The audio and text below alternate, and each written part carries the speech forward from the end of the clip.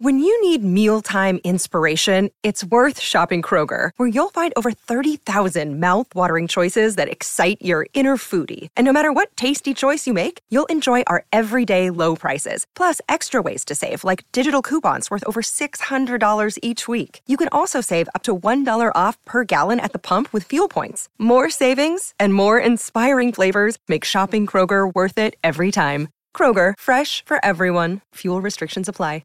Before we get into today's show, just want to promote the fact that Son of Chelsea has been nominated as a finalist in this year's Football Content Awards taking place at Anfield this November. We have been nominated in the Best Premier League Club Content Creator category, and you can vote for Son of Chelsea by two ways. Go to footballcontentawards.com/voting.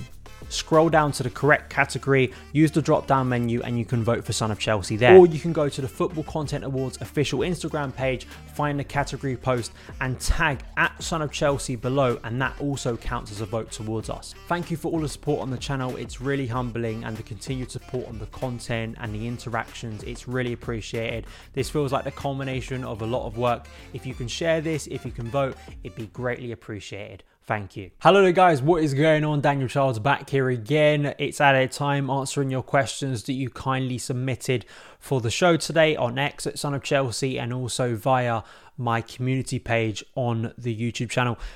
So we're doing At a Time a day later this week because it was a rare situation where Chelsea played on a Monday night, obviously last night against Fulham.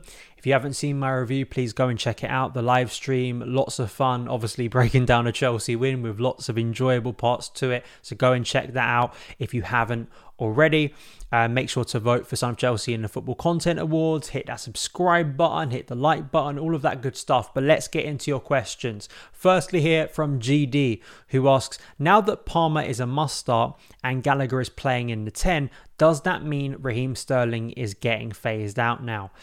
I wouldn't go as strong as saying phased out, because Raheem Sterling is still a very talented player, and given what Poch was doing in the first few weeks of the season, I still think he will lean on Sterling at points.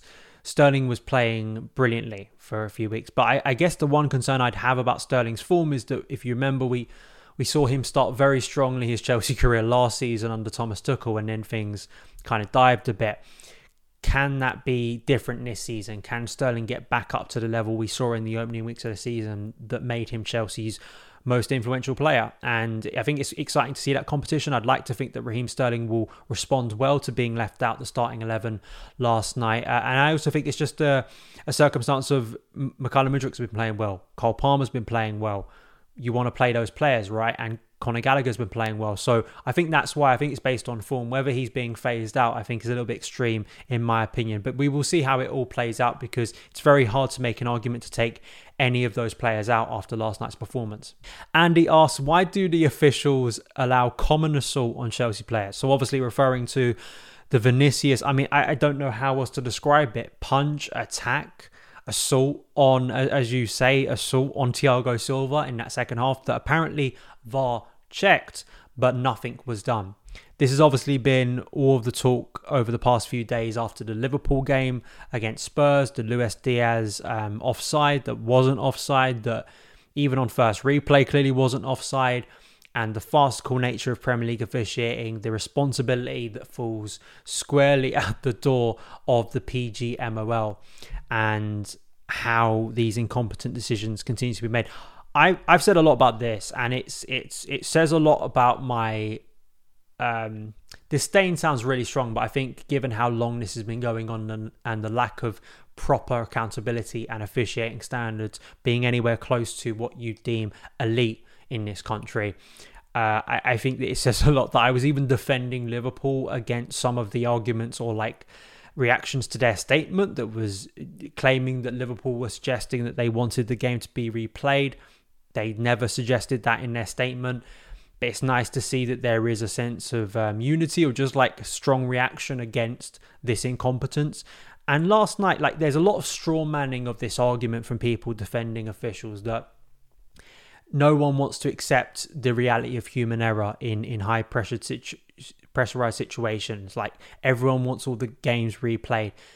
Again, it's a straw man argument. I we can allow for human error. Everyone makes errors. I don't expect officials to be perfect, but I don't expect officials to be consistently incompetent and make decisions so tragically bad. It's very hard to rationalize in your head how they've come to that decision.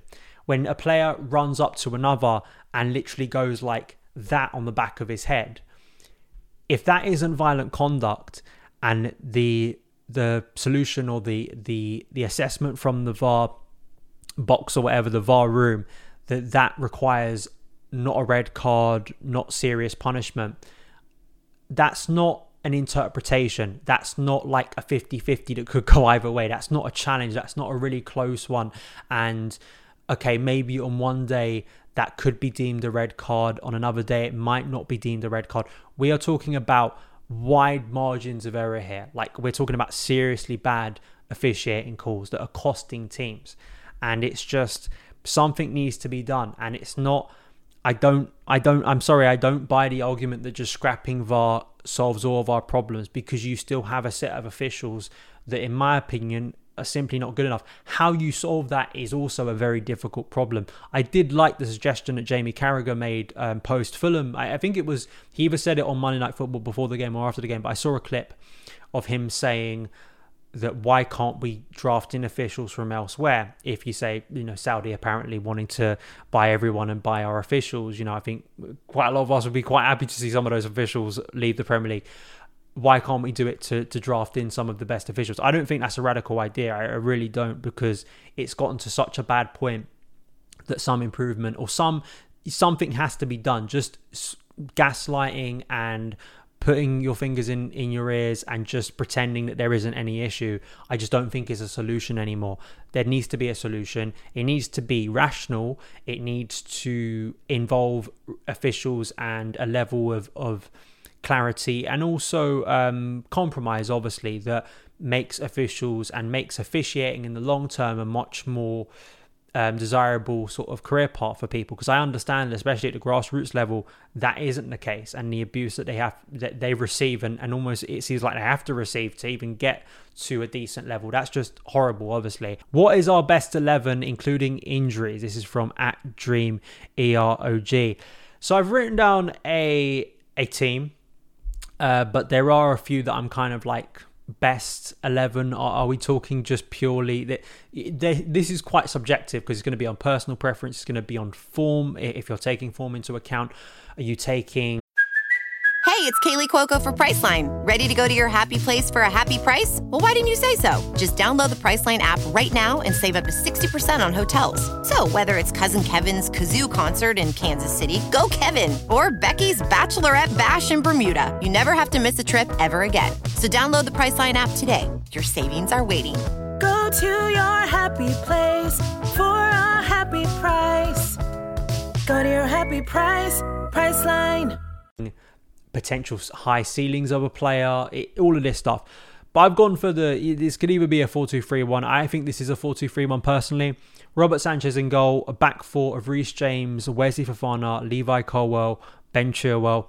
Midfield 2, Enzo Fernandez, Moises Caicedo. The three behind the striker, Cole Palmer, Christopher Nkunku, and Mykhailo Mudryk or Raheem Sterling on the left. I think that is still going to be a battle, but I know a lot of people right now and pretty much since the summer have favoured Mykhailo Mudryk, and when you see what he did last night, it's understandable. Nicholas Jackson is obviously, I've complimented him a lot so far this season, so I'm quite excited when I put this list down that it wasn't like obvious, and there were actually some real battles within there that I think we're going to see play out in the upcoming months. So that's as close to the best 11, including the injured players, that I could put together. Let me know yours in the comments below, because I'll be interested to see how it varies. Lewis asks, where do you think we'll finish this season realistically? So Chelsea, because of the drop points already, you give yourselves more work to do, basically. Chelsea have to now go on an unbeaten run, where we are picking up wins in games where you'd expect us to, which is a lot, right, for a team who have already shown some frailties. But I still think top 6 has to be the aim. For me, it has to simply be top 6 with the investment that we have made, with the coach we have, with no European football. I think that in itself, actually, rather than right now showing its head like of that benefit, it probably actually will come into effect, I hope, when we have a lot of the injured players back, is in the second half of the season, in that kind of January, February time where you've come out the intense winter period. And sure, some teams might not still be in European competition, but the knockouts will begin, and you've got cup competitions within there, and the stress levels on games and the importance of games, of course, ramps up each week. So I think actually it'll be that part of the season and the time that Poch has to work with this team. So I'm still going to say 5th or 6th, but I do believe Chelsea can get Champions League football, and I know some people will roll their eyes and think that's just being overly optimistic. I do think with what I've seen so far this season, there is reason to believe that if this Chelsea team is more consistent in front of goal, they could be very, very dangerous and put together quite a nice run. But you know, theorising that and doing that is of course the big question. And we've had small evidence of that happening this season. Luckily, it was last night, so we feel good right now. But before then, it didn't feel as good. And finally, Dennis asks, even though he had a good performance yesterday, why do you think Pochettino persists with playing Levi Colwill as a left back? It is something that has confused me. I guess the justification you could have had last night was that Malo Gusto was suspended, Ben Chilwell was injured, but you do have Ian Maatsen. But then do you keep Ian Maatsen on the bench? I did an Instagram live before the game where I said, are you keeping Ian on the bench because you don't want to have both Cucurella and Ian Maatsen on the pitch? And if one of them goes down injured, you know, you're really in trouble, especially for the Burnley game in terms of fullbacks. But we did see, you know, Poch was proven right by Levi Colwill's performance last night. I mean, it was a left-back, a top-class left-back performance.